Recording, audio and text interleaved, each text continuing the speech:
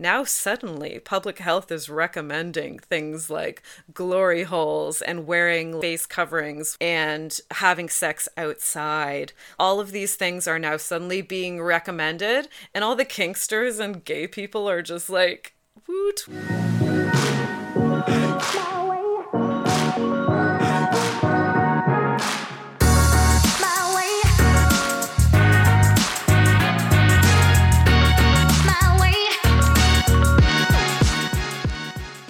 Hey ladies.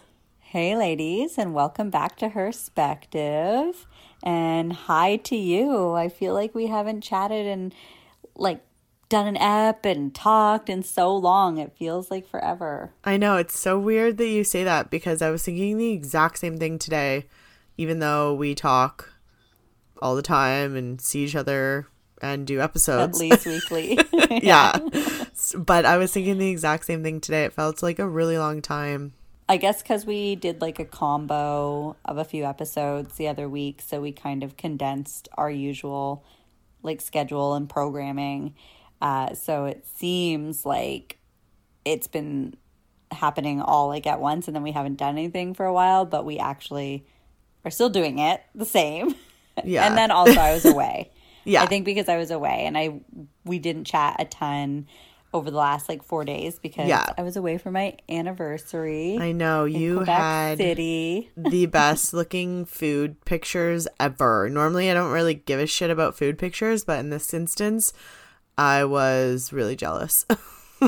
Yeah, I normally wouldn't do the whole take a picture of my meal thing, but that's kind of our tradition with our anniversary trips now is that we basically just go to eat. I hashtag it Eat Fest because that's what we're doing. We go somewhere, we just eat a ton, drink, hang out 3 to 4 days and come home. And it's great. It's exactly what we need. Yeah, it gives you a long time away from the kids. It gives you time to reconnect with, obviously the delicious French cuisine. And, of course... and each other.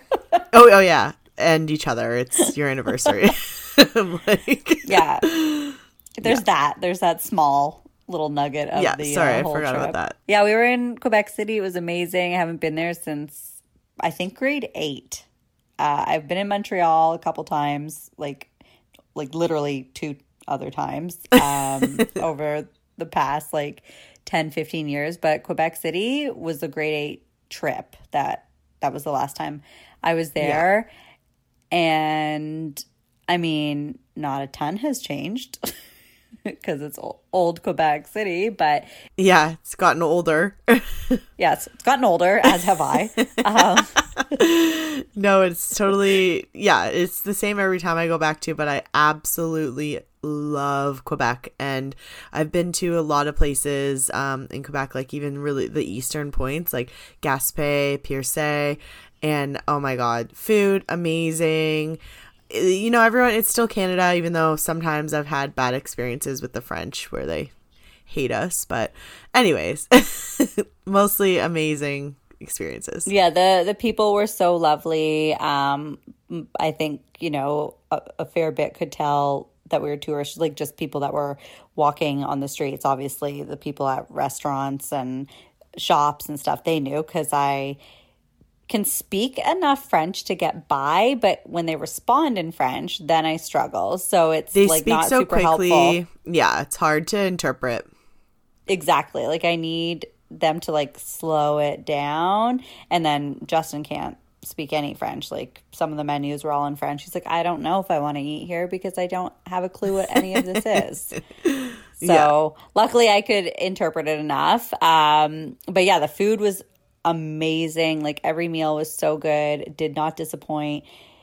For our Canadians, I mean, I am totally promoting Quebec City and saying when you can when and if you can get there, you should. Right now is not a great time, actually, because when we were leaving, we were hearing on the news that like Quebec is going backwards and like into a shutdown again because the cases were rising, unfortunately. So for us, it was great. Got in at a good time and got out at a good time, I guess. I don't think it was really in Quebec City. It was more Montreal and some other regions. But still, it's unfortunate because, you know, like they just want their economy back too. But they also don't want to deal with the crazy like second wave as bad as it was in the first go. So I understand this decision, and I don't know what that means yet. Like I said, I was just hearing news reports, but with all that aside, once it is safe to do so, highly recommend going back to Quebec or going to Quebec if you have never been, again, as a Canadian, because it's the oldest city in Canada. It's really where it all began. And I mean, the architecture, the old buildings, the stone, the citadel where like battles were fought, lost and won. Like it's really nice to be reminded of like history, because it's just not part of my day-to-day life, right? Like I just don't. Not in Toronto. It's like so modern. Exactly. And I forgot. Like I mean, like I said, I was 13 when I was there last, and you don't care about those remembered things then. Yeah, it was just like oh, like let's just run around and flirt with the boys. Like that's all it was. Yeah, for sure. We're in a hotel and we felt so grown up. But yeah, being back at the Chateau Frontenac and like... Is that where you guys stayed? Oh, God, no. We just I was going to say, what the hell? I wish. Last time I stayed there, we were just across the street from the Chateau Frontenac. And so that area obviously is like phenom. And you know what I was thinking? Last time I was there is when I like fell when I was skiing and dislocated my shoulder, which has never like healed ever again. And remember they had to like strap me to the snowmobile and take me down the hill. It was so fucking embarrassing. Anyways, that being said, memories. I still love Quebec City. Well, it's not Quebec's fault your ass can't ski. No, it's true. It was like the end of the day, I had skied a lot and I was going down the last round. I just wanted to be fucking done. I just wanted a beer or hot chocolate or something. Like I just wanted to be done. And you know how they, grate the ski hill? So we had to wait for like an hour at the top, and I was just so pissed. And then I fucking... And you have no patience as it is. No. So. And I'm having ADD anyways. Yeah. And then I just wanted to get down. I was going so fast. I like flew, and then I hit one of the grate lines, like a divot in the ski hill, and just like tumbled like feet overhead, landed directly on my shoulder. It popped right out. It was really bad. It's still fucked up to this day. But anyways, my experience was better. Great memories, yeah. Didn't do any skiing. Yeah, it's better to be safe when you're in Quebec because God knows what will happen to you. But no, still, I still have great memories of Quebec City. Well, I'm glad. Yeah. I'm glad I have great memories too. New memories, experiencing it as like an adult, memories. Obviously, is so different. And with like my husband, like a very romantic city. So it was just all in all good. Like I really have nothing bad to say. We stayed in downtown Quebec, so we walked every day into it's so much walking.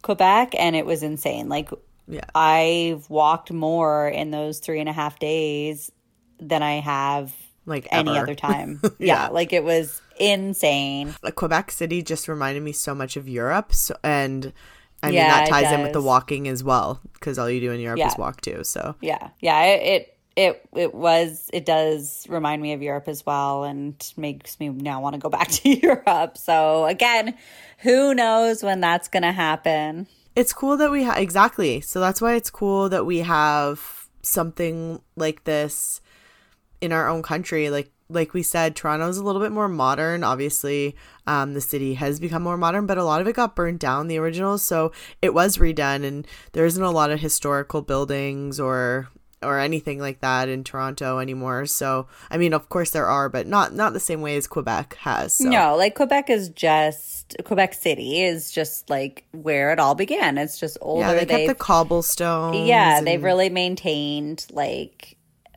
as much of the original European feel. Yeah, as they could. I mean, some of the locals were telling us like this is like original foundation of homes. It's no longer the home anymore, but the foundation was still there, and now it's been overgrown and it's got different like structures on it or land. It's just really cool, like just little details like that you would never think about, you would never know about. But yeah, it was just all in all a great experience, and I hope that everyone can go check it out as soon as it's safe to do so. The only downside was, since it was our anniversary, obviously I'm like trying to be somewhat romantic back at the hotel. And I packed this lingerie that I bought like 10 years ago thinking like, oh, this will be like a fun blast from the past.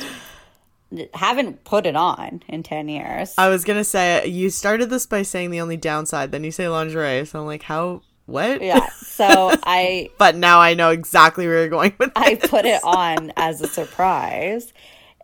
To my surprise, I was gonna say the surprise is on you it now. Does not fit. So I have this like large like kind of like sweater cardigan, and I throw on over top because I'm like, well, I don't even know. Like I don't think this is hot. Like it's just awkward and embarrassing and quite frankly uncomfortable. So the lingerie is like a little like kind of teddy, like a little slip in, and it has cups though. And I didn't realize like how much my boobs grew, but I guess after 2 kids that'll happen because I've always had big boobs. So I just was like, yeah, that's normal, that'll fit. And oh god, no, it didn't. So I'm like wearing this ridiculous thing. I show my husband, he like dies laughing because it just doesn't fit me. Like one tit's out, one tit's in. I know, but he probably thought it was hot, like seeing tits squished in. It's like, oh yeah. I think he thought it was more funny than anything. So then I eventually pass out wearing this ridiculous thing. And I wake up and it's like I was in a friggin' straitjacket because it's so tight. Suffocating you? Like, I can't believe you would fall asleep in that. I was watching a movie. I can't imagine sleeping in any clothes, let alone in that. Yeah, well. in something that's suffocating me. Yeah. I woke up to like a boob out, one like under my armpit basically with like straps. One's lost all feeling. Yeah, the straps lines have like cut into my shoulders. It was just not pretty from the start. Like in the garbage now. Like, well, like, let that thing go. I left it in the hotel room. Like it was just like, what the fuck? My god, I don't need this. Did you? We'll never wear it again. The housekeepers are like, oh god. They're like, this fits me. I'm taking it. Oh, that's hilarious. She couldn't have left a diamond ring behind. She leaves this ridiculous lingerie behind. But yeah, no, it was. I'm sure it's probably really nice. Show and a half. It was hilarious. We got a good laugh. That's so funny. Note to self: if you have not worn lingerie in many a year, you may want to give it a try on before you try to bust it out as a surprise for your partner. I have also learned that the hard way too. Yeah, I've learned that the hard way as well, and I 1000% understand where you're coming from with this. So I feel you, girl. Yeah. Before we go any further, I just wanted to thank our sponsors. So thank you to Intamo Pleasurables for supporting Herspective. Intamo is a company that cares, and they give back a portion from every sale to facilitate free sex and pleasure education in our communities. So head on over to intamopleasurables.com for their full line of products and use coupon code Herspective20 at checkout. And another thank you to Birch and Fog for supporting the show. To learn more about their products, check them out on Instagram at Birch and Fog or www.birchandfog.com. And of course, don't forget to use coupon code Herspective20 at checkout to get $20 off your first order. And I think that also covers all of our housekeeping items. Yeah, that definitely does cover all of the housekeeping now. So we have a great show coming up for you guys. We have a repeat guest, one of our absolute favorites. And we're talking about something a little bit different. It's still COVID related. Sorry if whoever's sick of hearing about coronavirus. Everyone's got like pandemic fatigue. So do we get it. But this conversation is a little bit outside of the norm conversations. And it really had to happen. I think that we have forgotten about this type of industry and forgotten about these marginalized people. So I was really excited to have her back on to really discuss this. Yeah, exactly. And that's what I was going to say, is that we hear so much on the news about how coronavirus and the pandemic has affected everybody and every industry globally. But it's usually like the same industries, same businesses, same like things that you hear about in the news over and over again. One of the things you do not really hear about is the industry of sex work. And we have Lady Pim once again joining us on the show to talk about what that looks like for somebody or people in the sex work industry, specifically herself, and how the pandemic has completely shifted that kind of business, what that is going to look like for the future. And it is important to talk about it, like you said, Jess, because these people are your people. These are sex work people, are your frontline workers. They are your retailers. They are your CEOs. And I think that's something that people also don't like to think about or acknowledge, but they are both the service providers and the clientele. And the clients, yeah. And it's just being realistic saying that. They're members of society. It's people that are affected by so many things that go on. So it's very natural that coronavirus would affect their industry, just like many, many other industries were totally affected.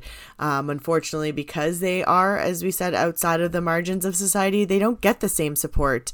Or coverage. And they're always associated with a lot of stigmas, taboos, as we will get into. So that's why we were so happy to have our very own Lady Pim on to give us all that information, because she is in the know. Yeah, she is like the best wealth of knowledge. She's such a great resource for this. And she's so candid and open. And so she actually did a short...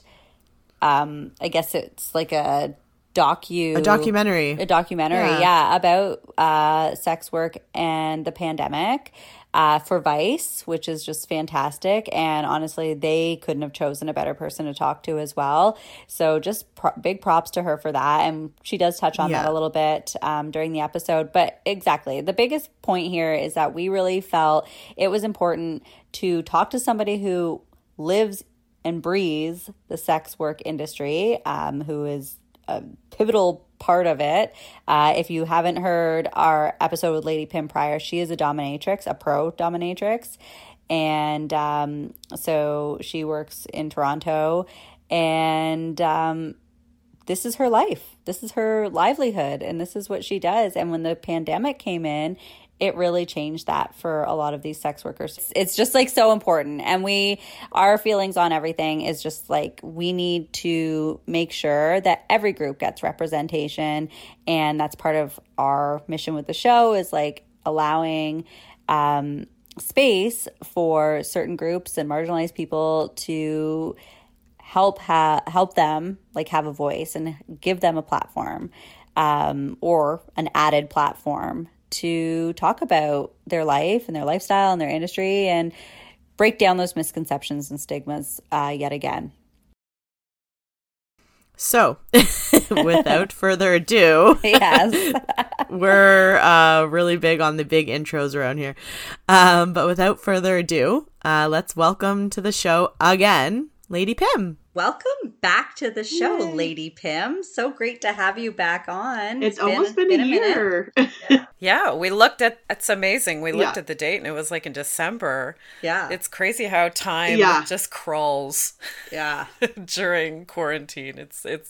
We're in a whole different universe of time. We really are. Where time doesn't even exist. It's been a crazy... We're in the fourth dimension. Crazy time with that pandemic. And that's totally kind of what we wanted to have you on, so we can hear about your crazy time and what's been going on with you. Yeah, you did a segment with Vice, and talked about what the pandemic has done to the sex work industry. And we just want to talk more about that because obviously it's an industry that isn't forefront in many people's minds, certainly in society, I don't think.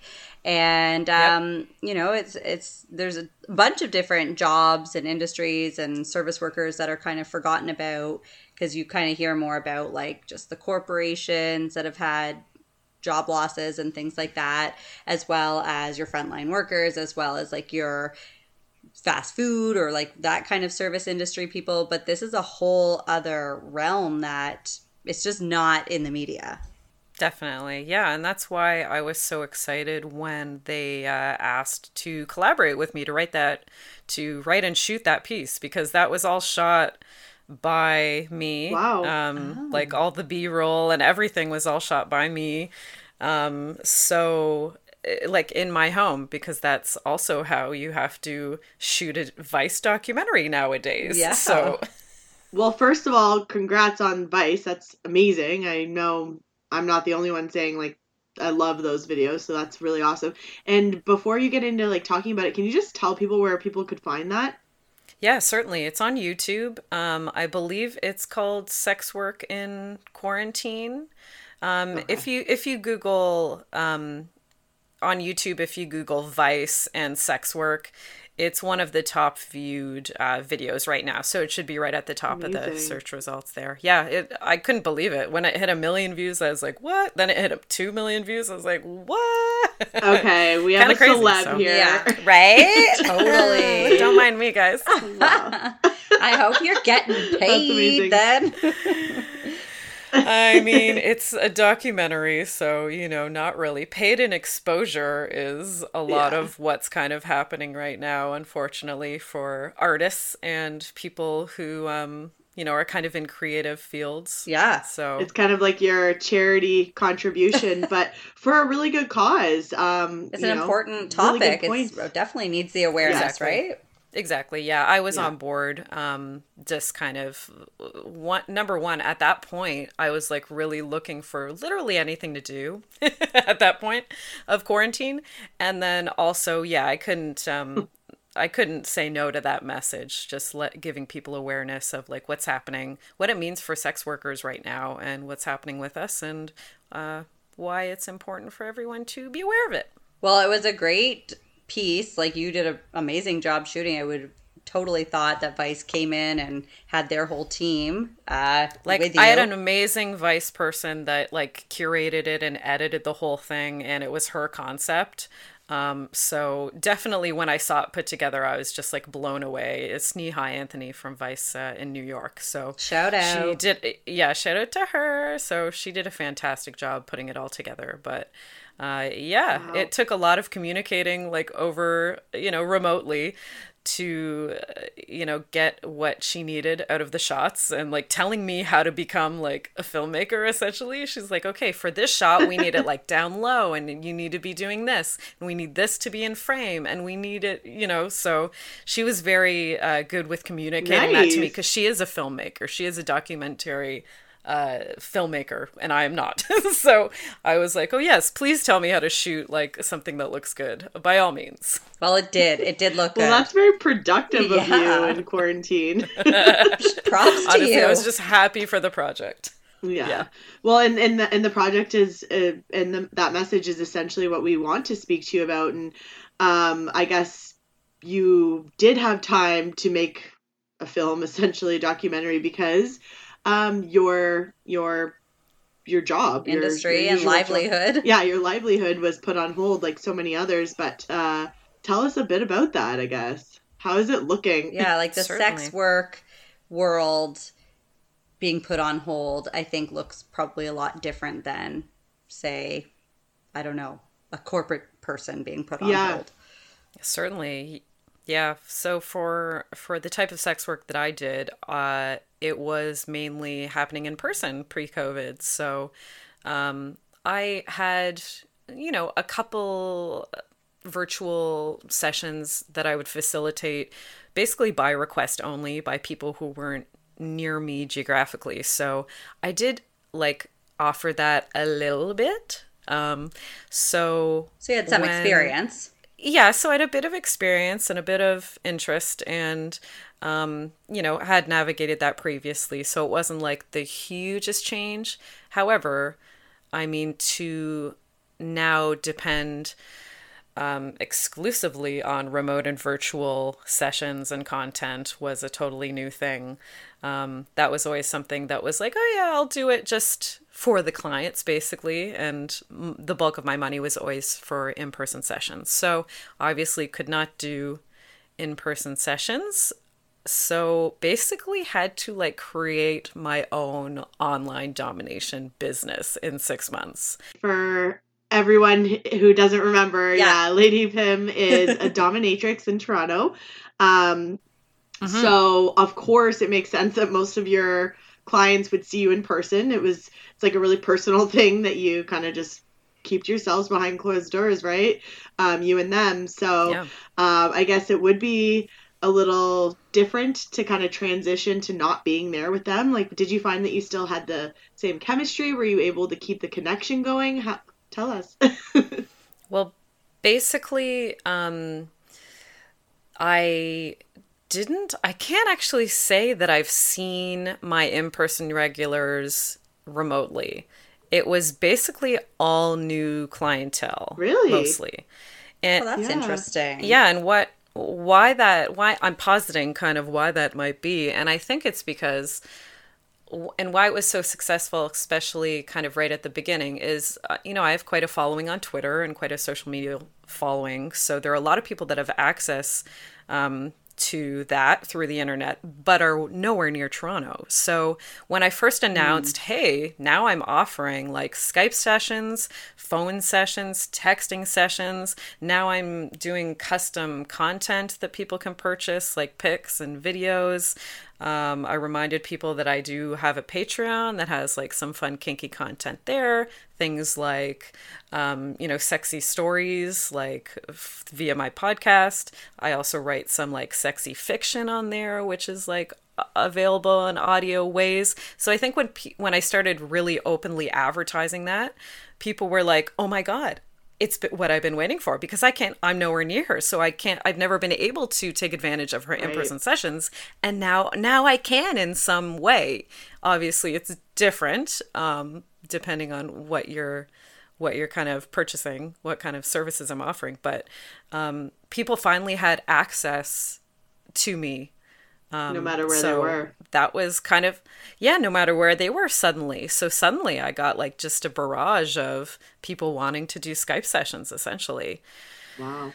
Interesting. So you've pivoted pretty well then. I mean, remarkably well, honestly. Yeah, and I'm sure you are one of the few, though. I can't imagine that everybody in this industry has had the same kind of success, because you do have presence already on social media. You do already have like a fan base, a following. Essential. For That's people essential. coming into the industry, they kind of came in and came out, I would guess. Like, what? Yeah, created an know what that OnlyFans looked like? for a few weeks, realized it wasn't going to make any money, and then we're like, okay, I'm going to do something else. I'm going to try something else. Well, that's another thing, right? Even pre-COVID, obviously I don't watch any OnlyFans or subscribe to anybody's channels.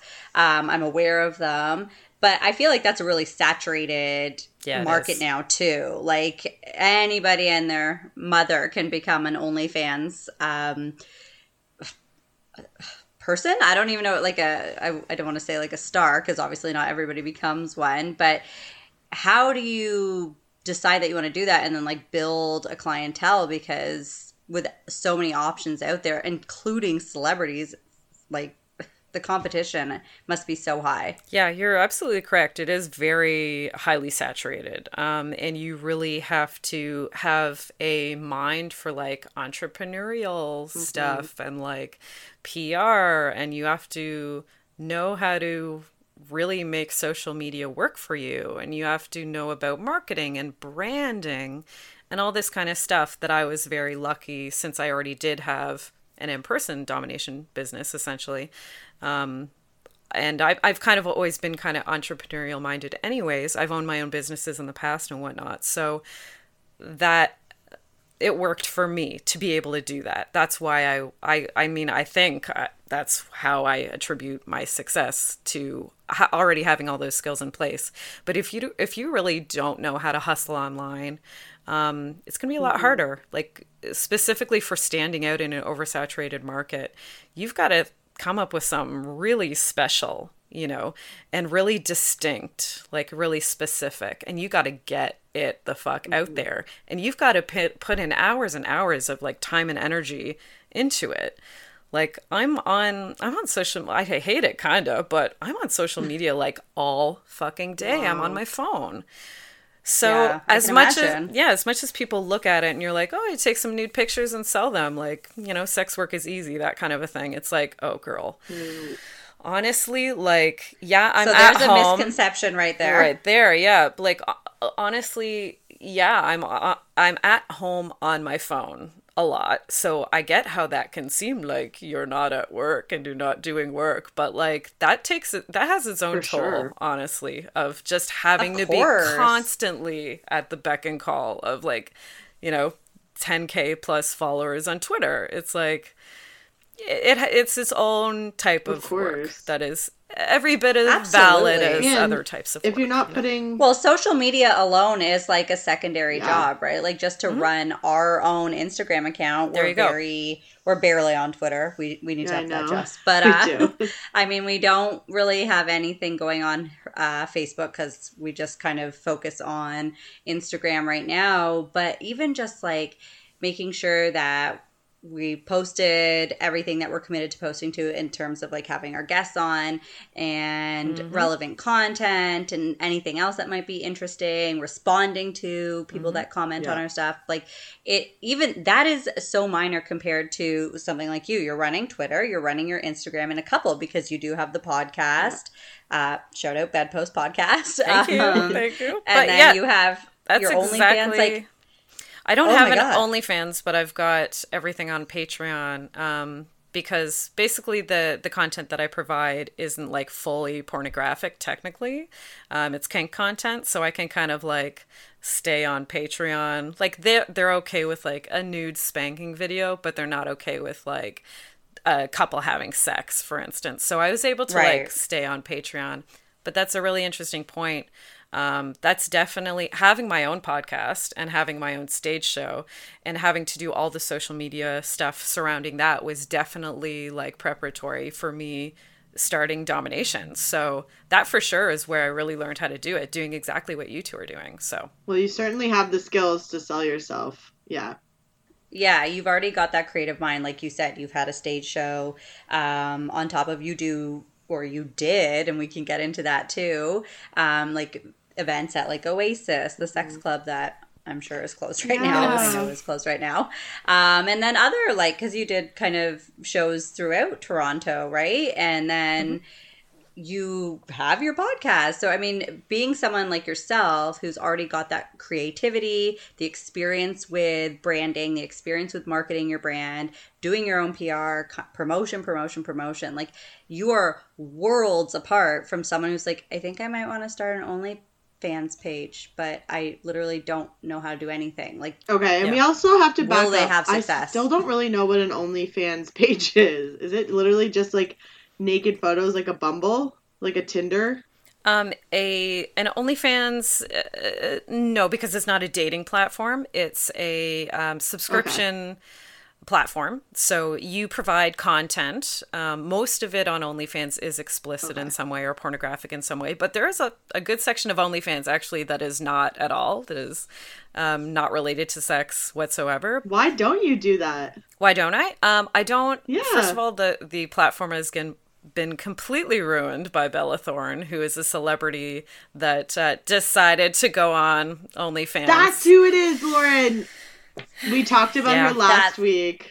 We talked about her, we couldn't remember her name, and we were like, you know what? She's not even worth looking up because when someone like that does that, it's such a slap in the face to everybody else that's doing it as their livelihood, that's hustling. She had no business being on there. She doesn't need the money. She doesn't need the notoriety. Like, it pissed a lot of people off. Like, and I can imagine for someone who's in the sex work industry, it's like, fuck you, bitch. Like, You know what? This is hard enough. Was her photos nude or? No, that was the thing. What she did was she committed a bunch of fraud, basically. She said that she was selling nude pictures. They weren't nudes. They were just like lingerie pictures that were not showing anything, basically, like her midriff perhaps, but she was marketing them that they were nudes. So she was selling, for one picture she was charging $200. When the person got the picture, Wow. they wanted a refund because it was not a nude.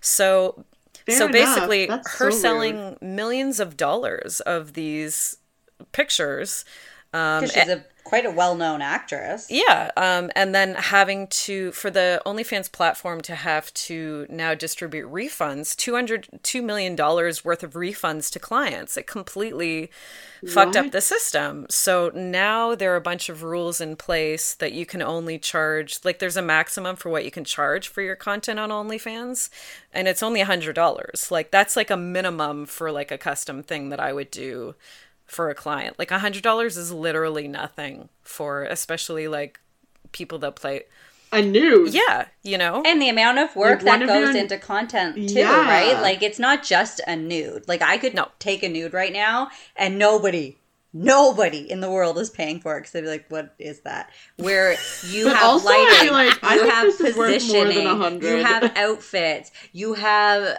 just everything. There's Yeah. It's a theme, right? There's a vibe, and that takes skill and that takes time. For someone, anybody just kind of like snap a couple pics, that's the difference between being successful in that realm and just being kind of like, oh, honey, no, stop that now. Just get a ring light. Just get a ring light. Yeah. But yeah, so, and there are other ways she actually did fuck up that platform for literally millions of sex workers that are using it, and that need that money because this is their job what they and their do. primary income. So there are a lot of rules that are now changed, that essentially are harming millions of sex workers around the world. Well, good job, Bella. So, Way to thanks. friggin' go. Yeah. Thanks for that. I know. But you know what? I did see that she issued like an apology or something. But you know, Did she? I mean, I could go on a whole tangent because we talk about this a lot. Just like celebrities, in a way, imposing themselves into like these different areas that it's like you do not need to be here. No. Like every celebrity has a podcast. Every celebrity, people like celebrities are doing OnlyFans. Like Cardi B came. Makeup lines, perfumes. Yeah, a 1,500 perfume lines, dropping a makeup line. Like Yeah. in a pandemic, and everybody has a right to have a side job or hustle and do whatever to make money. I get it. But it's like, could you just be a decent human for 5 minutes and be like, you know what? I'm set. I'm a celeb. Yeah. I make a ton of money. There's millions of other people that are struggling so hard. I'll just step back for a minute. Like and obviously not all celebs are doing this, and it's a small group, but it's like you just have to shake your head in those situations. I was shocked. Like I was just like, come on. Yeah. And I mean, the whole thing is that she is, currently working on a documentary about sex work. Like, so we have a non-sex worker who is doing this kind of experimental, like social experiment for this document that she's working on that is literally going to harm sex workers. Like, you've got to be the least amount of self-aware going into that thinking that was a good idea. Like, Bad it's form. it's just a thing that it's like, well, why are white, cis hetero celebrities speaking for all these Absolutely. marginalized folks? Why wouldn't you have gotten a sex worker consulting on this documentary, or being a co-producer if you really want to do this documentary, get a sex worker as a co-producer, and then that sex worker would have been like, no, that's a terrible idea, and this is what Yeah. we're going to do instead, because I actually know what I'm talking about. So let the people who have lived experience with the thing do the thing. Listen to them and have their voice do it. Don't be a spokesperson for a community of people that you are literally not a part of. I'm sure a lot of people will recognize that when it comes out, and it's ridiculous. Yeah. But you have to wonder what the intent is there. Like, is it genuine? Do you actually care about this group of people? Are you actually curious about them? Are you trying to help, bring awareness to what they're doing and what their lifestyles are? Or are you just like, I'm a celeb, I can do anything. I'm also a white female. Like, and like sex work sells. Yeah, and sex is fun. Let's talk about sex. Yeah, well, I'm surprised she's even going forward with this after her OnlyFans debacle. Like, can you just get out of this world entirely? What the fuck are you thinking? Well, I guess Seriously. like what you said is that how unaware are you of like what you're doing right now? It's so tone deaf, like terrible. Yeah. But yeah, so okay, we just went down a bit of a No, but it's fitting because we were rabbit just hole. talking about this last week, how it's very annoying. It is so fitting, yeah. Here we come full circle. Because we were saying it's disappointing. There's so many people that have such amazing creative abilities, have lots of interesting things to talk about, new things, new content, new ideas, and you just don't get the opportunity because you cannot break through the wall. Well, of you wouldn't stand a celebrities. chance. You really wouldn't. Anyone would pay money for pictures of celebrities, nude or not, right? So Even if they're questionable if it's actually them or not, they're like, well, it might be, so I'll do yeah, it. Like, Yeah. So but Totally. so, well, that's going back to exactly why we have you on the show, because you do Yes. live it and you do know it, and you are like a pretty big figure in that industry, especially in Thank you. Toronto and maybe in Canada. It sounds like you're well known. I wouldn't go that well, far. where are your But new thank you. clients coming from? Are they coming from like other places in Toronto, or is it abroad? Definitely abroad, mostly. That's very I think interesting. I think the people in the Toronto area were generally cool to kind of wait until I got back to in-person work. So I wasn't really seeing a lot of people in Toronto virtually. I think they were just going to wait, maybe not realizing how long this is going to be. But Nobody knew how I was long just this was gonna gonna say. be. exactly right. Like, that'll Like, blow over in a couple weeks. Yeah. Oh my God. I actually said that on my own podcast. I'm like, next month we're going to not even like be talking about this I was anymore. the same. I was like, oh my God, it'll be fine in like 2 weeks. Everyone needs to calm down. My husband's like, I know. remember when you said this? I was like, okay, let's pretend Oh, that God. never happened. Don't call me out on my shit, okay? Yeah. Right? So as I said before, like the people that are really taking advantage of the fact that I'm suddenly now like an internet dom are from places that are like nowhere near me. So it's really cool. Where's I have like where? New Zealand is like maybe the furthest. Wow. But like there are all kinds of different time zones that you have to like yeah. navigate, which is kind of a thing you never would have necessarily thought of. Are Like you when I not? first started doing it, I was like, great, 6 p.m. tonight. And then you get at 6 p.m. and I'm like, where the fuck are they? And Their they're time. like, it's 3 p.m. here, or it's whatever, 11 a.m. here. I'm like, oh derp. I guess I need to say like He's at work. He's like, yeah, this is not the time. Yeah, but I've got like somebody that I communicate with like definitely on a daily basis, and he basically takes advantage of like all of the little facets of content that I provide and like sessions. Like he basically is doing everything, purchasing everything from me for the past like Amazing. 6 months. Yeah, and he's in BC, and that's a person that eventually would like to have some sort of in-person session, but it's turned into like a really important relationship in my life actually, so I'm really quite grateful. It's a silver lining to all of this that like suddenly I'm able to like, cultivate relationships with people all over the world, because Yeah. I've definitely found that. So, Yeah. actually, going back to like what we were talking about before, in regards to just like time and commitment, you're in a committed relationship, and how does that affect that? Because you say you're online or on your phone I in am. some way or another, like way more than you were before. So is that kind of causing a bit of tension at all? Like, or is he just really supportive, understands like you still got to make money, this is how you support yourself, help support the family, or is it a challenge? I think it's here's the thing. So we're polyamorous folks. So this is kind of been navigated already, like as far as poly stuff goes, like as far as like communicating with your other partners and stuff like that. So we already had some like good established boundaries surrounding when, you know, when and how we can communicate with other people while still being respectful, you know, in a room if we're doing an activity together or something like that. Like we already have established boundaries surrounding communication with other people. That's very important, I'm sure. Yeah, so, but I can imagine with people that didn't already have stuff like that in place, it would have been a challenge. And then also that's the added thing of like, well, it's my job and I'm getting paid for it. So I can't, you know, I don't really feel like I can as easily shut down something. Say if it's an inappropriate time, me and my husband are about to sit down and watch a movie, for example, and then somebody offers me like a gig for like a good amount of money, you know, we might change our plans. Whereas like if my other partner just texted me and wanted to have a phone call, I would be like, oh, hey, we're just sitting down to a movie. Can I call you after? Right. And that would be fine. So it is a little different in that way. It's like, you know, so when the work is there, most of the time, and up to a point, clearly, but most of the time you kind of gotta take it. So, but that's typical with all work, I think, in relationships. Most people, if they, you know, even if they're not doing what you're doing, work comes first a lot of the time. So I think that makes sense because that's what's paying your bills. Yeah. And especially like I'm the one working right now. So he's not working. So it's like I'm the one bringing in all of the income right now. He's like, sugar mama, no problem. Yeah. He's like, we go watch a movie tomorrow night, baby. Yeah.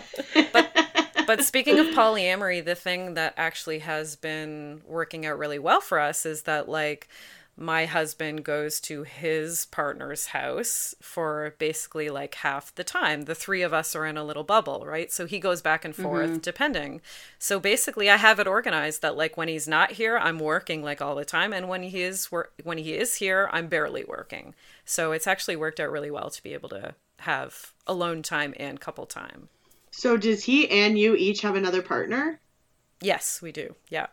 When do you find the time, though, for the other partner also? I mean, that's some serious balancing skills that you have.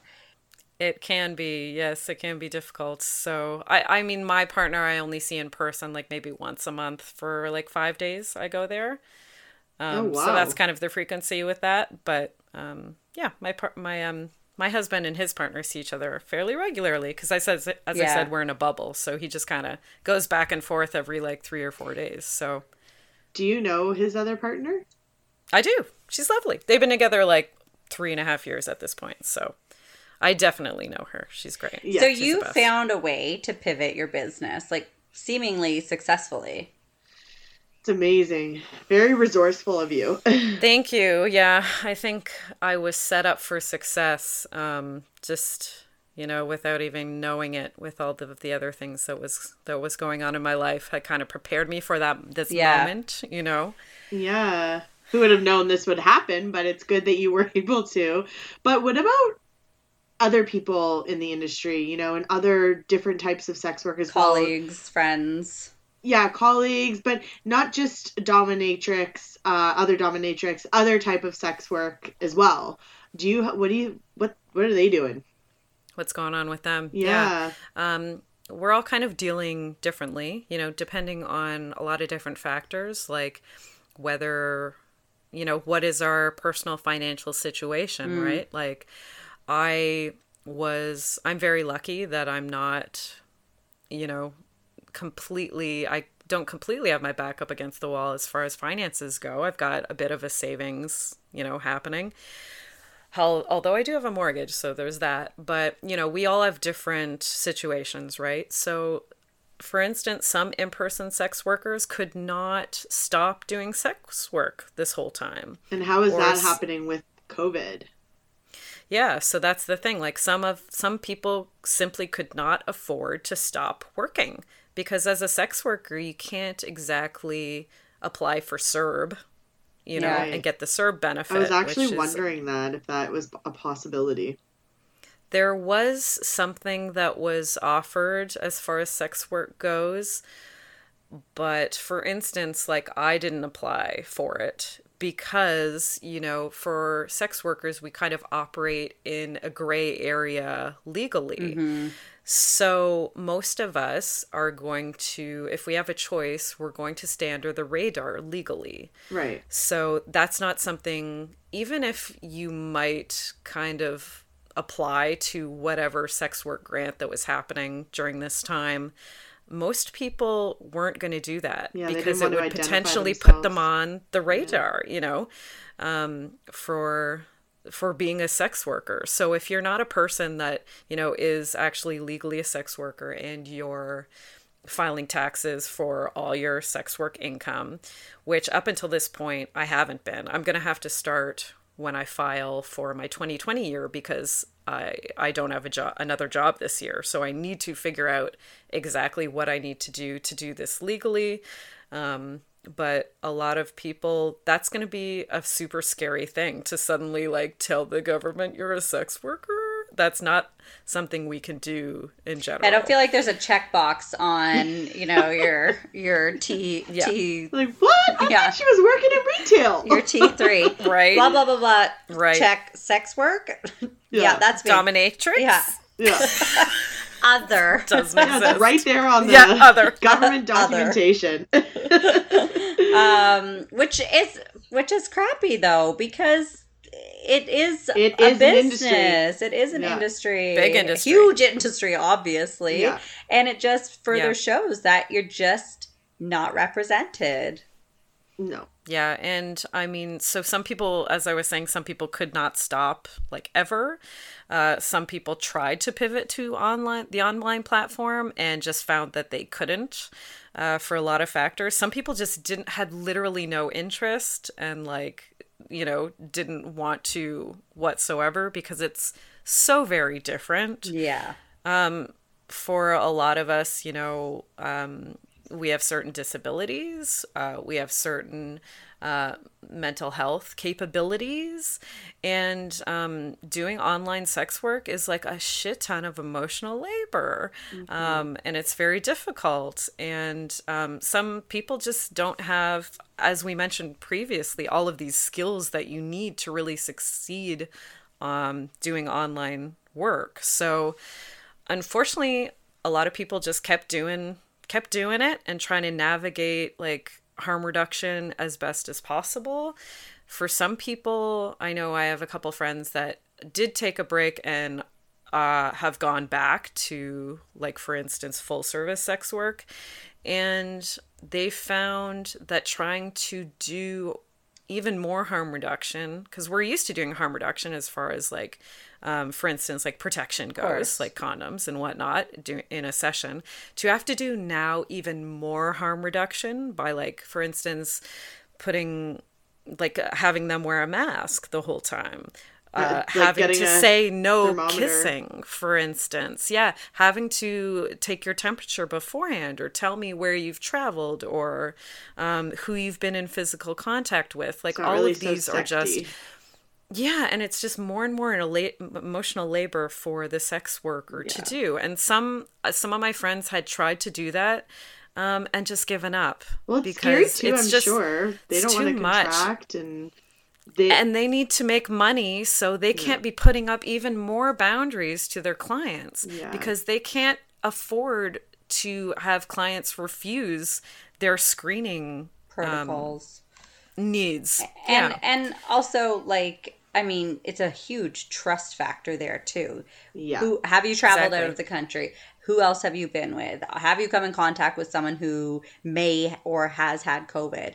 If there's individuals that are seeking this kind of service out, and it's maybe it's a very serious need for them, and we'll get into this too. It's part of their therapy or helps with their mental health. Right. They might not tell the truth because they really want it. They need it. Yeah. Yeah. And even something as small as oh, well, I kind of just felt a tickle in my throat that morning. So something as small as that, it's very easy to just be oh, I've been waiting 4 months to see this sex worker. She's finally back to work.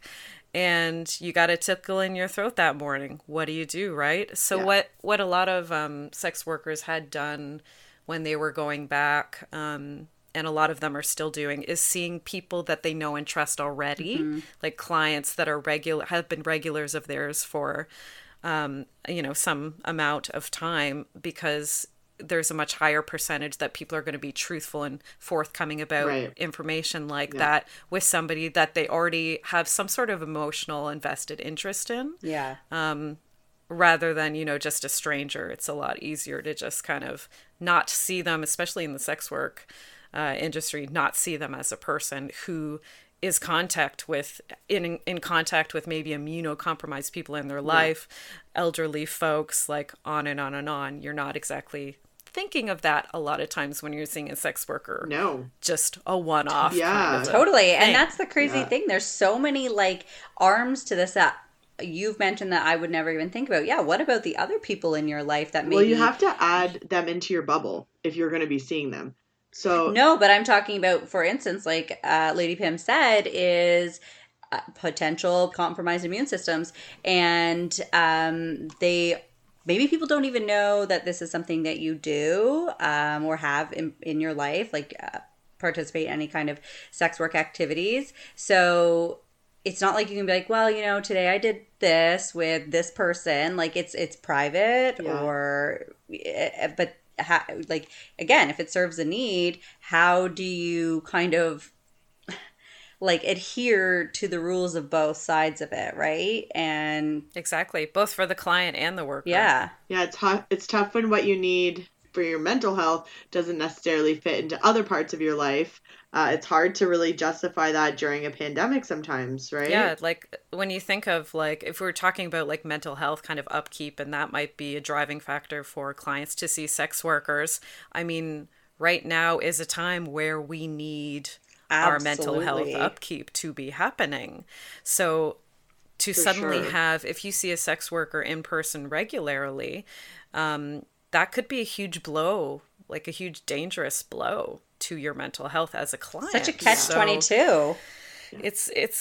It probably opened up, and it was probably opened up other doors. Like maybe one spouse wasn't aware that their spouse went and did these things, and now they're in quarantine and lockdown together where they have all the time in the world, and they don't know why they're upset, or they don't know how to, even if their go-to is online, privacy, it's hard to like break away and get that. Oh, definitely. fixed. Yeah, privacy is a huge thing that I deal with, like facilitating online sex work. Like it's kind of, I mean, I've grown to kind of work with it a little better, but people asking for like a really last minute sessions, like I would never take a same day session at the beginning. And then I kind of learned to be like, oh no, for some people, like, to be able to have access to this service, I gotta work with like their last minute scheduling. This is the only time because they it's have that privacy thing. Exactly. Like I have a disabled client that, is with a caregiver pretty constantly. So,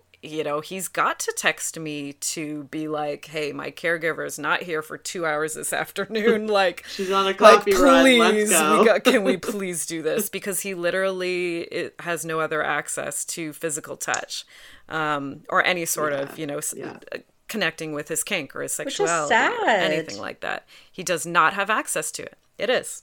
It's so sad. You know what I heard today? I was listening to the Girls Gotta Eat podcast. Shout out to them. And they had Guy, oh God, I forget his last name, but he was a psychologist, and he was talking about how loneliness is so, I'm not going to even quote it because I can't, but it's so detrimental to the health of a person. It like your brain when you're lonely is inputting it as like real physical pain. It's the equivalent to that. So going through loneliness and things like that, even if you're around a bunch of people, the way that you feel connected could be many things. So if you need your connection, you got to do what you got to do, right? Totally. So yeah, and I think it's good that you are there to offer online options for them. Yeah, and I think it's important, like, what I kind of found through this is, I have the privilege to be able to take a break from in-person sex work and do the online thing. And, like, luckily, and also, like, that's white privilege happening as well. Luckily, I was able to actually make a good financial solid go at online sex work, but it's really important to not judge sex workers that had to be working this whole time. And also, just along the lines of what we're talking about, to not judge clients that couldn't take a break from in-person sex work during this time, or clients that, you know, need to connect in other ways, like virtual and online, despite having this no privacy situation. Like, it's very important to not judge folks for all of those reasons. This is a judgment-free zone for sure. 100%.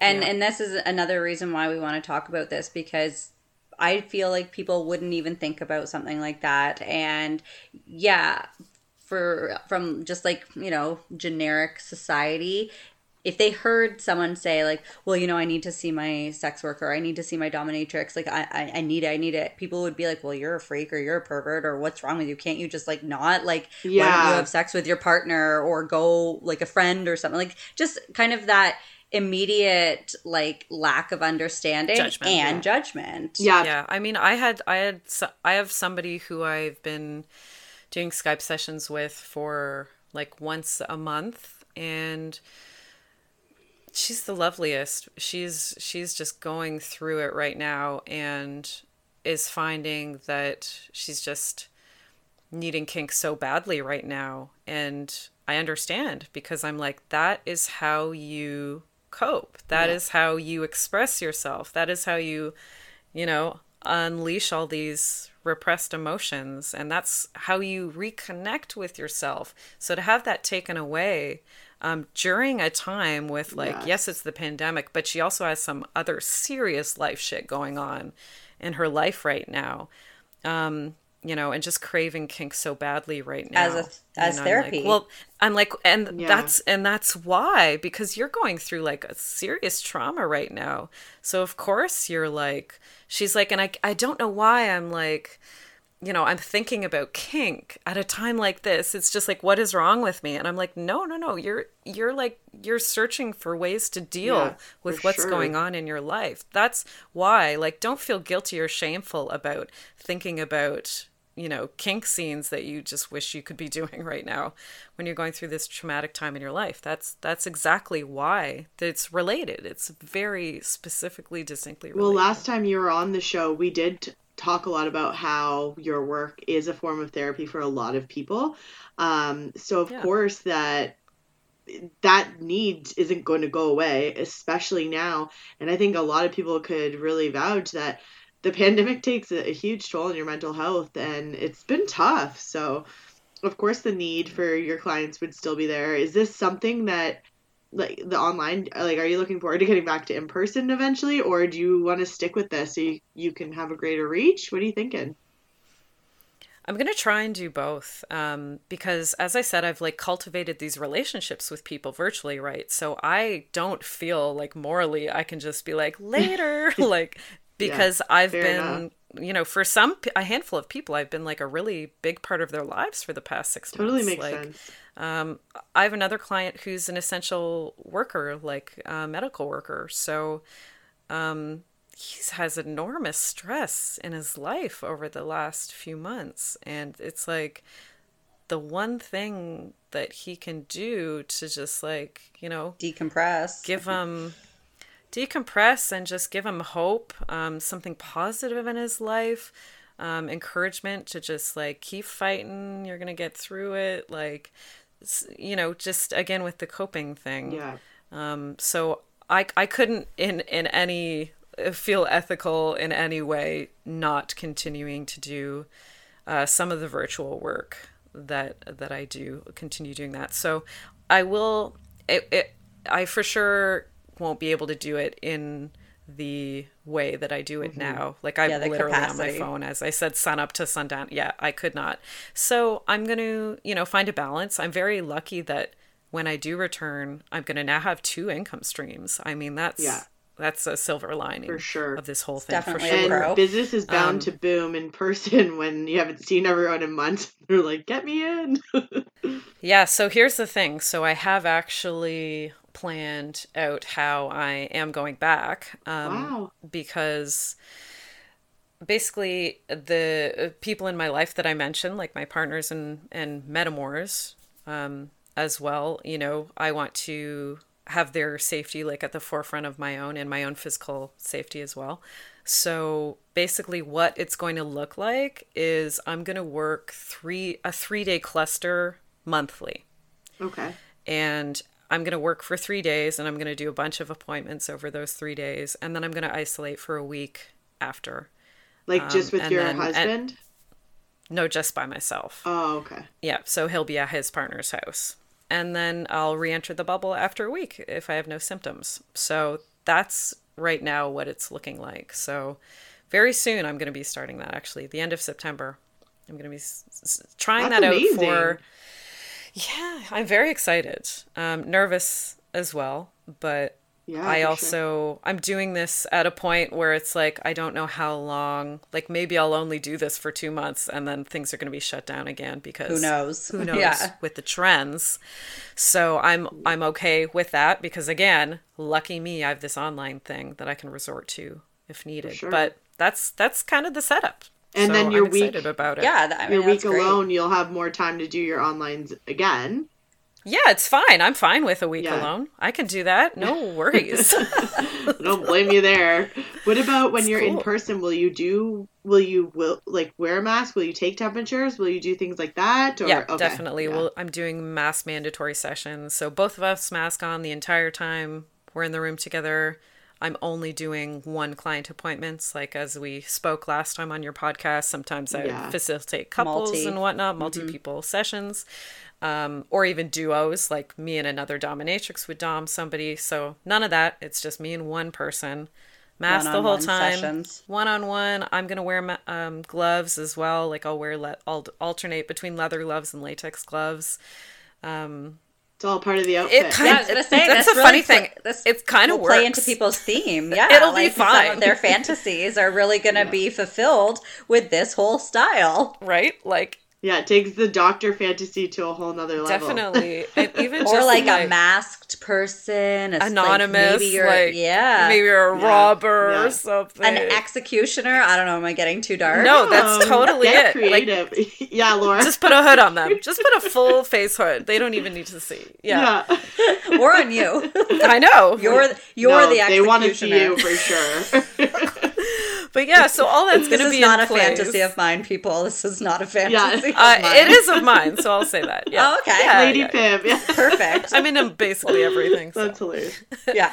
Yeah. But it is interesting, though, a conversation to have, like, the types of sex that, I don't know if you've read any of, like, the information that, like, public health is coming out about, like, safer sex options and COVID.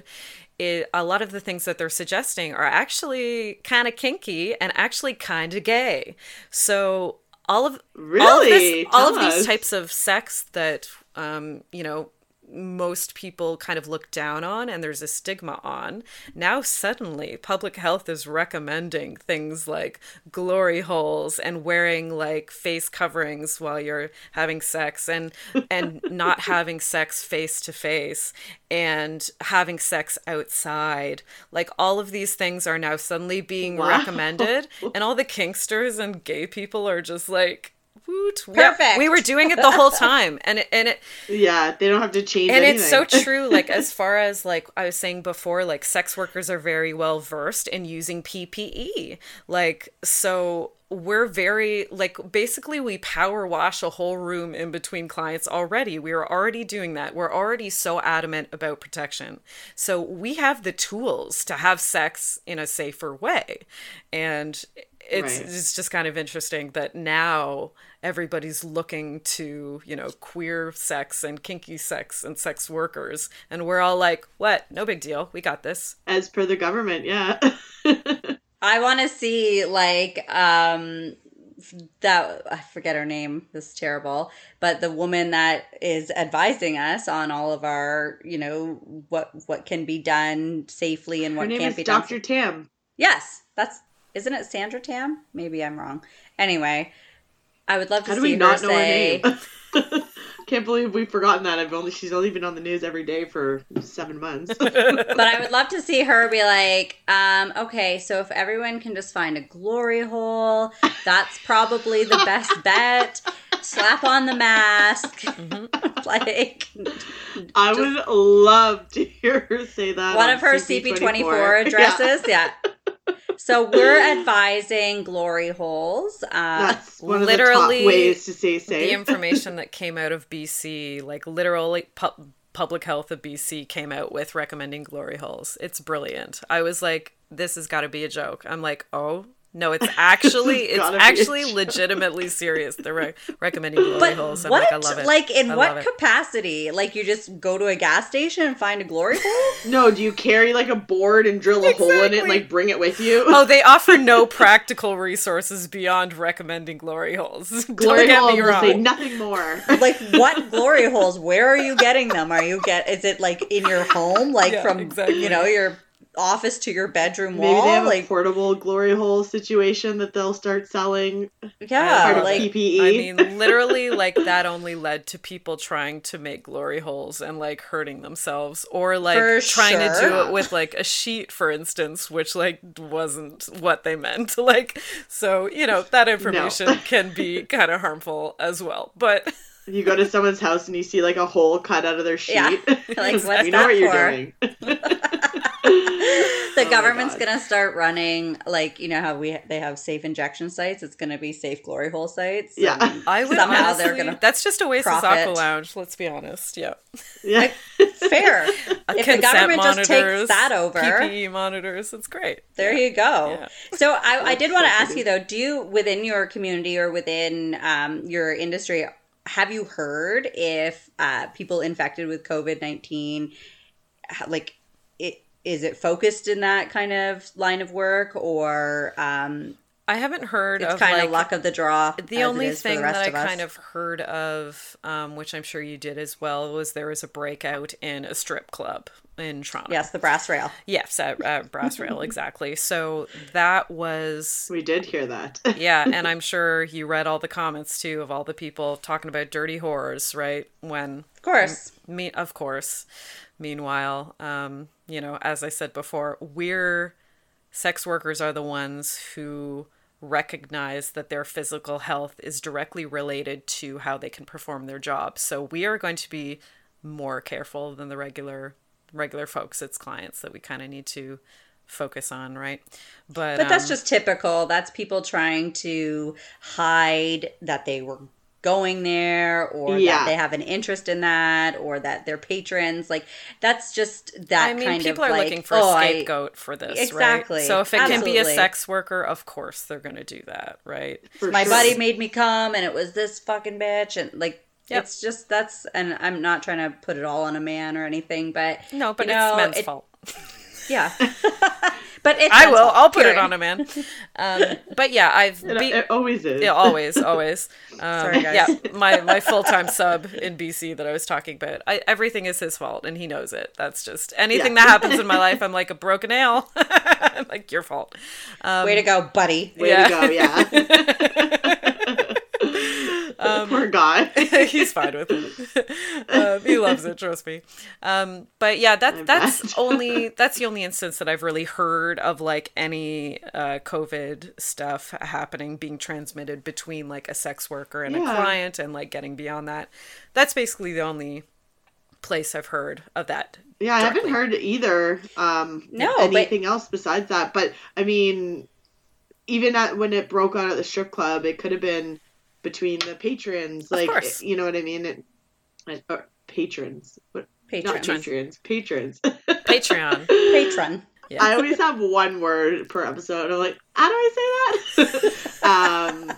Between the patrons. So, I feel like that would have been a misconception though, too, because people probably would assume that in the sex work world, well, it's just going to be running rampant, COVID everywhere, everyone's infected, and that maybe hurt the business too. Make it like those that would make that assumption, saying like, well, of course it would. Now Brass Rail is known as the COVID spot, right? Yeah, exactly. And there's always this weird like idea that sex and it's like it's dirty. Like you're associating Right. anything sexual with also being unclean. And I don't like, because I don't Right. mean dirty as in like kinky dirty. I mean people would associate sex workers with being unclean, unhealthy, maybe, like because it still has the stigma around it that ew, it's gross. And obviously not for those that indulge in the services, but for people that Or don't are and don't understand socially it, aware. or are just too like thick-skulled to even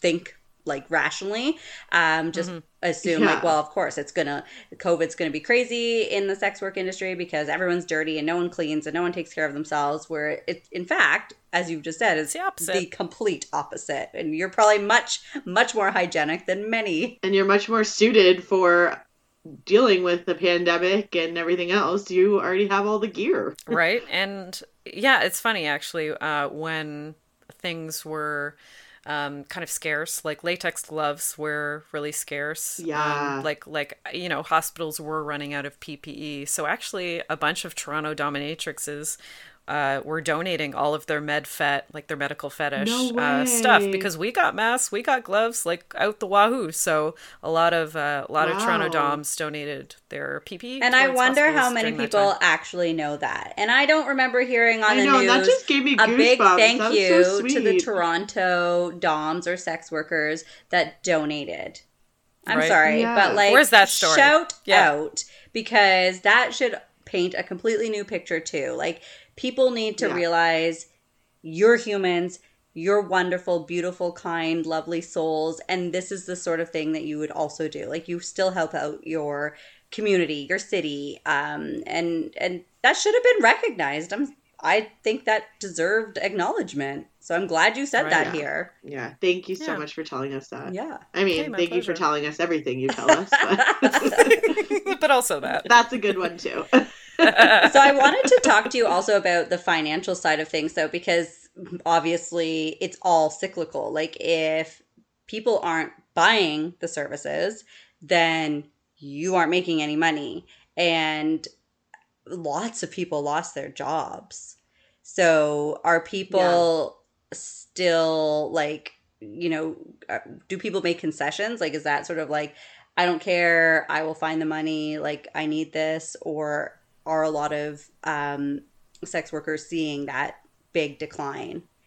Not just because they have to because of the regulations, but just because people are like, I don't have the money. Yeah, that's the other thing of that I don't know if it came up in that Vice doc or not, that one of the things I was thinking of when going to online work is that people don't have disposable income for a luxury service like sex work, like an online domination session. That's technically like a luxury Absolutely. service, which people don't have extra money for that right now, right? Right. So I personally think people are being more generous with their money than ever. I don't know. I'm finding the complete It's opposite true. happened. My friends who are servers, we thought that their tips would be like dramatically decreased going back after COVID, and they're just making the same amount of money with even half the patrons there. Yeah. So, I think, Patrons. yeah, Nailed it. No, I'm just gonna insert that word in every sentence going forward. But no, because I think people are extra generous right now. People missed going out. People missed their, as you said, luxuries. So they are willing to spend the money for it. And I guess some people saved Yeah, some and- money too, right? Like, I've certainly saved quite a bit from no commuting, because typically I would have commuted to my Yep. job, which was enough of an expense to notice the difference. It is a huge expense, Um, especially from you going from Pickering. Yeah, into downtown and back Wow, every yeah. day. Yeah. People that have children that were in daycare that maybe weren't in daycare anymore because, well, for all the obvious couldn't. reasons. Yeah, like gas, everything. Like, there's expenses and going out as often, right? Like doing the Thursday. I'm through personally Sunday. spending like no money right now. Like, I don't do shit. I'm not spending anything. And I mean, I know there are obviously a lot of people that are just not working right now and they're on CERB or something like that they don't have that. But there are also a lot of folks who are still working their full-time job just Yeah. from home now and actually saving a lot. And then the other thing we mentioned, that, for folks that feel like purchasing sex work services are like an essential thing for them, like maybe for their own mental health.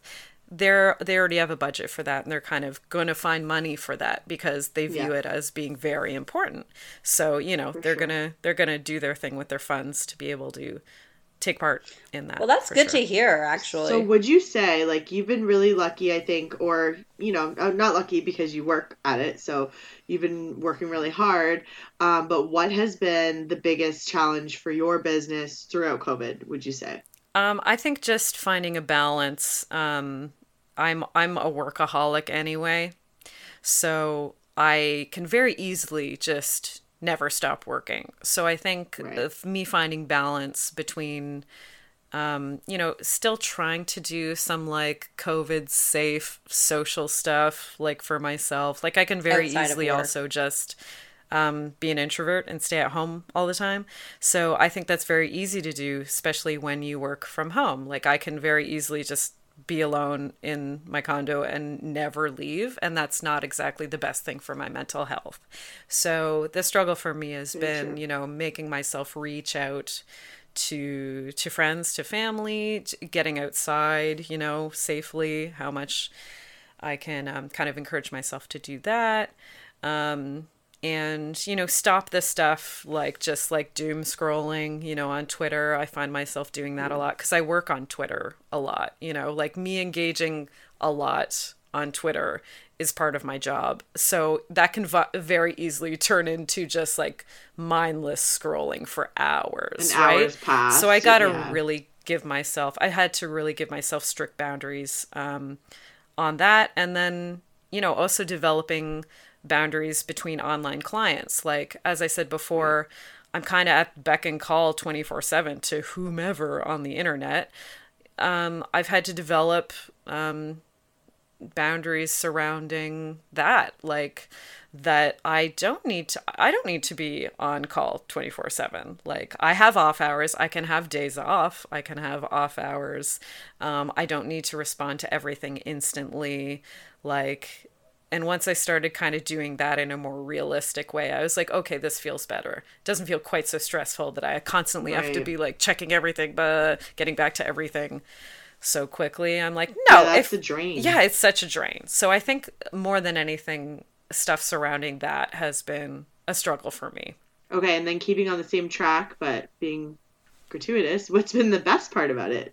Oh, I think connecting with people that are not geographically close to me, like having that opportunity suddenly come up where I have some fantastic regular clients that are like nowhere near me, and they give me a lot of money, and they're lovely to hang out with.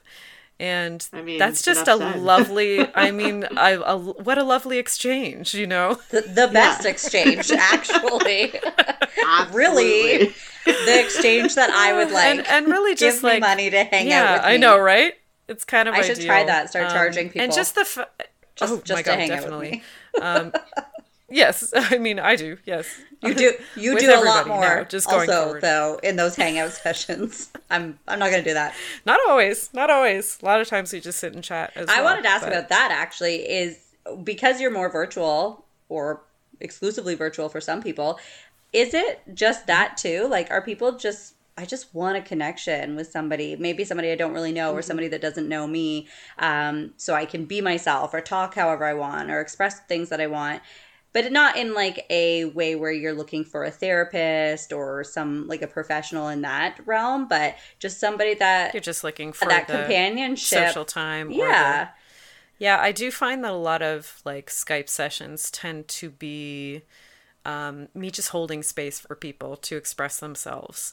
Anytime where, as like you're doing a Skype session, anytime where I feel like, oh, I'm just like not being as active as I could be. Like I just kind of feel like I'm just sitting here kind of watching them practice their kink.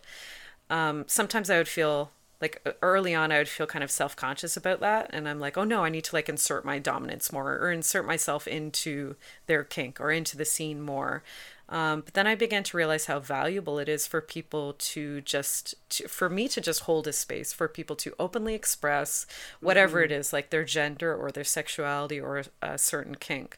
For just me to hold space for them to practice it in whatever way they would like to. So, that's huge for people, honestly, especially for folks that don't get to do that on a regular basis, or they can't be open, say with their partner, or, just anywhere in their regular life with friends or family or anything like that. Stuff like that. Something so simple. Like, I really can just sit there and do very little.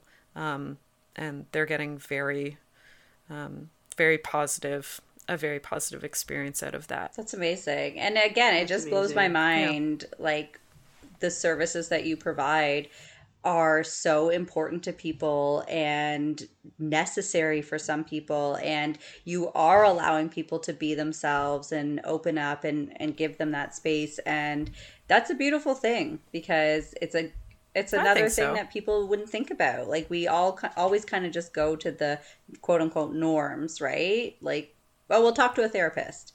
Well, that's not what I need. I need different things. I need to express myself in certain ways, very specific ways. Yeah. And so that goes back to the importance of what you do and what this industry is about.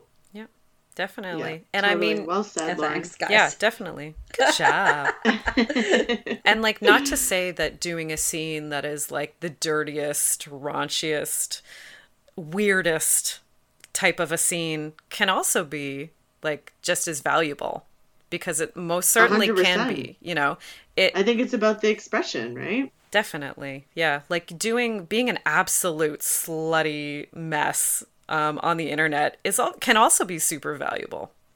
So I would not knock that either. No, and that's the whole point, is like, that's amazing. Just be yourself. And when we were talking about people being more generous with their money or less restrictive, maybe it's because this pandemic has shown us that life is too short and you only get one also. There you go. So live you a little, yeah, baby. Like, go out there and live maybe the way you didn't live before.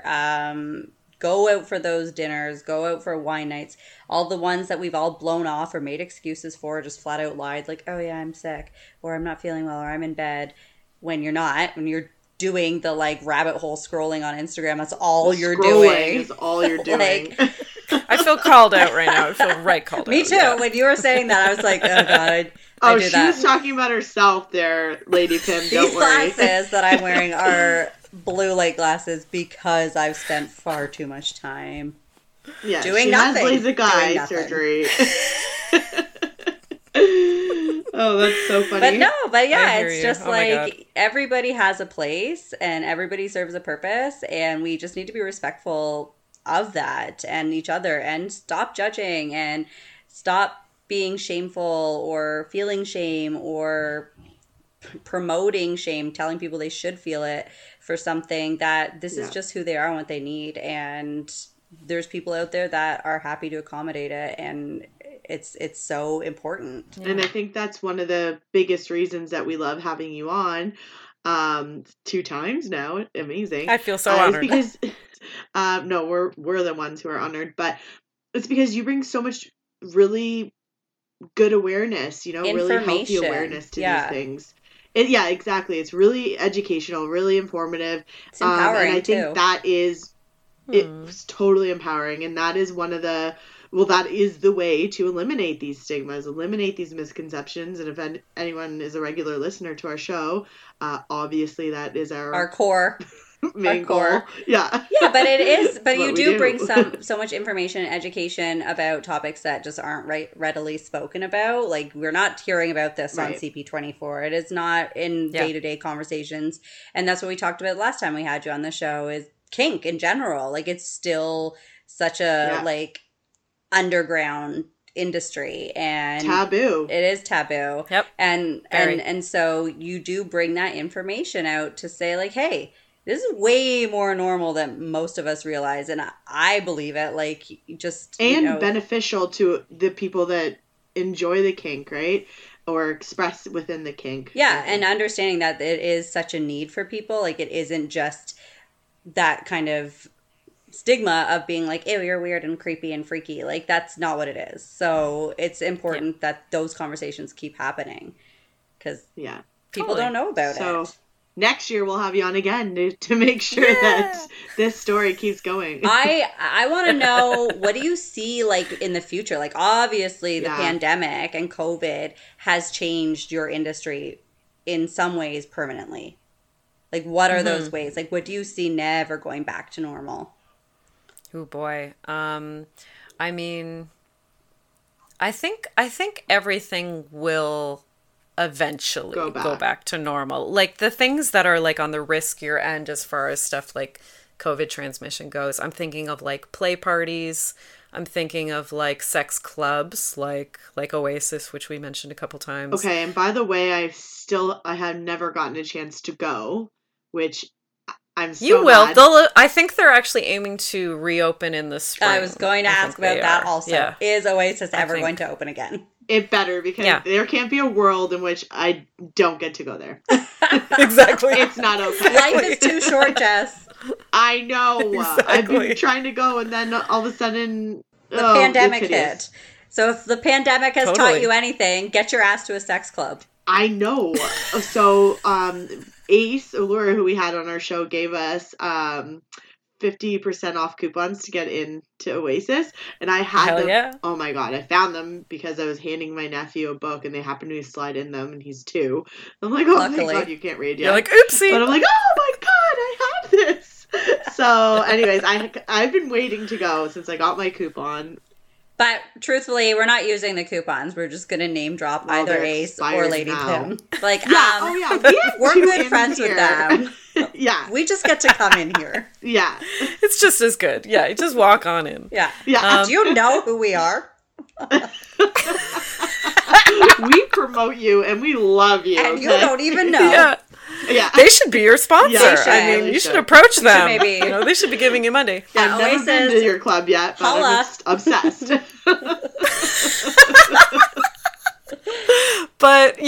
So stuff like that I think will take a little longer, but I think it'll all get back to normal. Even if there's no vaccine, you know what I mean? Yet? Like, you think even before a vaccine is found, it'll go back to normal? I mean, Club M4, which is in Mississauga, like just outside of Toronto, is already going back, on a limited capacity basis. How are they doing this though? Like, this blows my mind because I mean, that's the thing. There are theaters that are open. Second City is back open, which is a live comedy theater, with a live audience and a group of live performers. You just have to wear the mask and limited capacities. Limited capacity, and hopefully nobody shows up that's not feeling well. Well, actually, I went to the movies the other day with my kids. There was literally 6 people in there. I don't know if that's because people just weren't going or if that's all they were allowing. I didn't even know they were open, but my son's friend had a birthday, and the parent asked if Jax could go. So it was like, sure, but I didn't even know that was a thing. So I guess eventually people will just either get sick of not having anything to do and kind of demand it. And the economy, like, we all know that we need to go back to normal. I mean, that's why the things are reopening, right? Yeah. It has nothing to do with like it being safe for us to go back. It has everything to do with the economy. Yeah. There's as you mentioned, there's no vaccine, but I think like sex workers are very resilient, very, very resilient. It's a very old profession. Yeah, I was gonna say it's lasted through many a plague and many a diseases. So we will find a way. We'll find a way to do our work. Yes, you will. We'll find a way to continue. And as I said a few times, we've always been very conscious of health, and we'll continue to be, and we'll adapt. Amazing. So. Well, just talking to you again has been so amazing, obviously. Yeah, well, we were super curious about what your world looks like now. And we're glad to hear that you're doing so well. Best update ever. You. I'm so glad you didn't come on and was like, this is shit. Yeah, I love that you didn't even do a pre-interview just to make sure that I wasn't hitting rock bottom right now. You didn't even. You're like, we'll find out on the day. No. Lady Pim's like, I'm actually destitute, and if you could pay me for this call, that'd be great. Yeah, I will consider this under my like kink consult fee. Yes. No, but I mean, we laugh, and some people may unfortunately be in those situations. So, you know, our hearts go out to them, and we are really glad that you aren't. And it sounds like for the most part, your community is doing well too. So that's great. That's great news. Yeah. Way to stay healthy, guys. Yeah. Totally. And like any other job, you know, some people are struggling with, you know, certain things, and, you know, we have good days, we have bad days, just like literally anybody else, like just like anybody, just like any all other the humans, worker. because we're all humans. Yeah, going back to work has, you know, its own like all new stresses and challenges. Like it's just like any other job. And in a lot of ways, you know, it's a lot safer than a lot of other jobs that people have been doing this whole time and continue to go do and are going back to already. Yeah. Like it's in a lot of ways, has a very similar risk or less so than a lot of other jobs. That's fair. We're just doing the same thing everybody else is doing. We're all going through it. Yeah. Yes, we are. Yep. Sex workers included. We're just like everybody else. We are you. You all know sex workers. You all know people who are sex workers. You don't even know it, but you know somebody who does sex work. And we are all the clients too, right? Yeah. Like your doctor, your frontline worker, your retailer, your restaurant owner, all of the people, they are all the clients also. Yeah. So there you go. Yep. They are the sex workers and they're the clients. And we need to respect each other, respect each other's needs. No judgment, no more shame. Just live and let live, really. Well said again, Lauren. And on that note, you're really nailing it today, Lauren. I've been working on my monologues, guys. Yeah. Actually, I have a whole script here. Yeah. It's typed out. I talk to myself in the mirror. I'm like, this is what I'm going to say. This is the time I can finally use it. I've been trying to talk about sex workers. Yeah, this has actually just been a whole like selfish episode where I'm like, I really just want her to come on so I can talk about all the things that I want to talk about. Yeah. Anyways, well, it was beautiful. In all seriousness, it was great talking to you again, and obviously we will talk again. This will not be the last time. No. But great. Please tell people where they can find you, because I feel like there's a lot of people out there that probably want to talk to you too. Sure. The place I'm the most visible, as I said, is on Twitter. So I'm at the Lady Pim1 on Twitter. And I mean, I've got the podcast that we mentioned a little bit, the Bedpost Podcast. You can find that anywhere. And then, you know, I guess Instagram, I'm the Bedpost Podcast, or my Dom one is pim.lady. Great. Well, thank you so much, and keep doing what you're doing, and we will keep fighting the good fight, ladies. And we will check in with you. Yeah, definitely. See you in a year. No, see you in less than a year. See you when Oasis opens. We'll be there. We're coming to see you. Yeah. And just so you know, clearly we don't do the preemptive checking in on you. So next time we check in, please give us a warning if you're not doing well. So you're at least prepared for a really dark episode. Or we'll be like, never mind. Great. We'll come back in another 6 months. Year, yeah. No. Let us know when you're doing great. And we'll have a chat. Yeah, you just let us know. You just contact us. Hilarious. Yeah. All right, Lady Pim. Thank you so much. Thank you. Thank you. Bye. Bye.